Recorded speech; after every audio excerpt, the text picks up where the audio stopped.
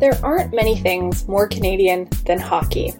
When you picture this quintessentially Canadian sport, you may be thinking of the Maple Leafs, the Montreal Canadiens, or just a lot of happy kids in the winter on homemade backyard ice rinks. But how often do you think about Black players? There's PK Subban, of course, and Jerome McGinley, and that's as far as my hockey knowledge can take me, to be honest. But that was until I came across the subject of today's podcast. We're going to talk about a living legend named Willie O'Ree. He is the first Black player in the NHL. He isn't the first player of color. That honor goes to Larry Kwong. I'm not a sports person. I never have been. But I am a stories person, and Willie's story is fascinating. Willie O'Ree was born on October 15th, 1935 in Fredericton, New Brunswick. He was the youngest of 13 children, and his family was one of only 2 in Fredericton growing up. His grandparents came to Canada via the Underground Railroad.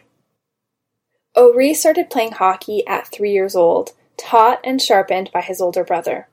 By the time he was 15, he was playing for the Fredericton Falcons and the New Brunswick Amateur Hockey Association. Over the next 3 years, he progressed through the Fredericton hockey system. At 19, he moved to Quebec to play the 1954-55 season with the Quebec Frontenacs of the Quebec Junior Hockey League. O'Ree was good. He was really good, but something devastating happened next. During a game in 1955, he took a puck to his right eye. The shot also broke his nose and his cheekbone. O'Ree lost 95% of the vision in his eye, and he was advised by his doctor to stop playing hockey. Well, that wasn't going to happen for him. He was back on the ice in 2 months, technically blind in one eye.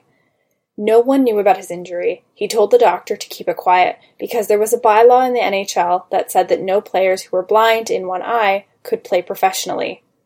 He was quoted as saying, "I had to play hockey again because I had to make it to the NHL. That was always the goal, you see, ever since I was 13, and I wasn't going to let anybody or anything stop me."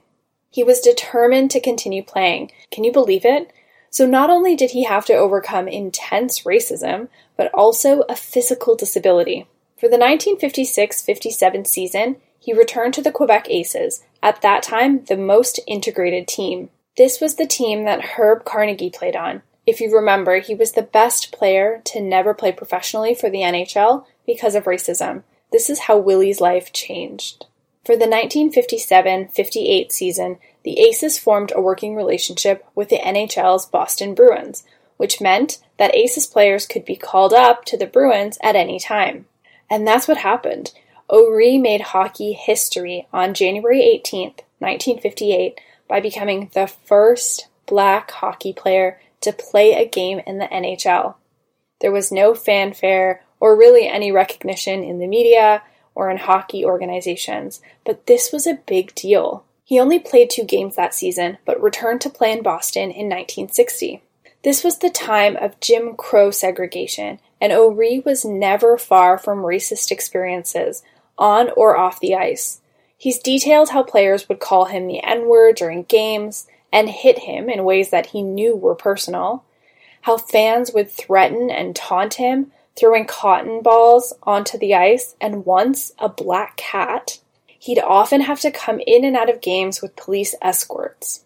The racism, he said, was worse in the United States, but it was also quite bad in Canada, and he got to experience all of it. He remembers going through neighborhoods after civil rights protests, seeing the marches. He lived through so much change. After playing with Boston, he went on to play 14 more years of professional hockey.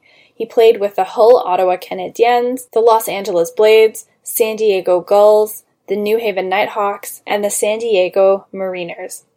After his minor league career ended, O'Ree took jobs working in construction. He drove a Pepsi truck, sold Pontiacs, and even supervised security at the San Diego Chargers NFL home games. In 1996, not long after O'Ree turned 60 years old, NHL executive Bryant McBride recruited him to the league's diversity outreach program. In order to get a hold of O'Ree, he had to call in favors with the FBI to track down his phone number. Since 1998, O'Ree has been the NHL's Director of Youth Development and Ambassador for NHL Diversity. He has traveled throughout North America to promote grassroots hockey programming with a focus on serving economically disadvantaged children. He is forever humble about his accomplishments, remembering the men who came before him in hockey, who paved the way for him to succeed. Naturally, he's received a lot of awards for his accomplishments and for his commitment to uplifting youth of color to play hockey. He received the Order of Canada in 2010, and he was named to the Hockey Hall of Fame only 3 years ago in 2018. You can read Willie's biography called Willie, the game-changing story of the NHL's first black player, about his experience playing hockey in a white world. I've read excerpts, and he is fascinating. Willie O'Ree will forever be remembered in history as the first black man to play in the NHL, but as he is the first to remind you, he made it there because others paved the way for him. He continues to inspire young people to pursue their dreams despite the adversity that they may face, like racism, sexism, or physical limitations. Thanks for joining us. We'll see you tomorrow on our last Black History Month episode. Bye!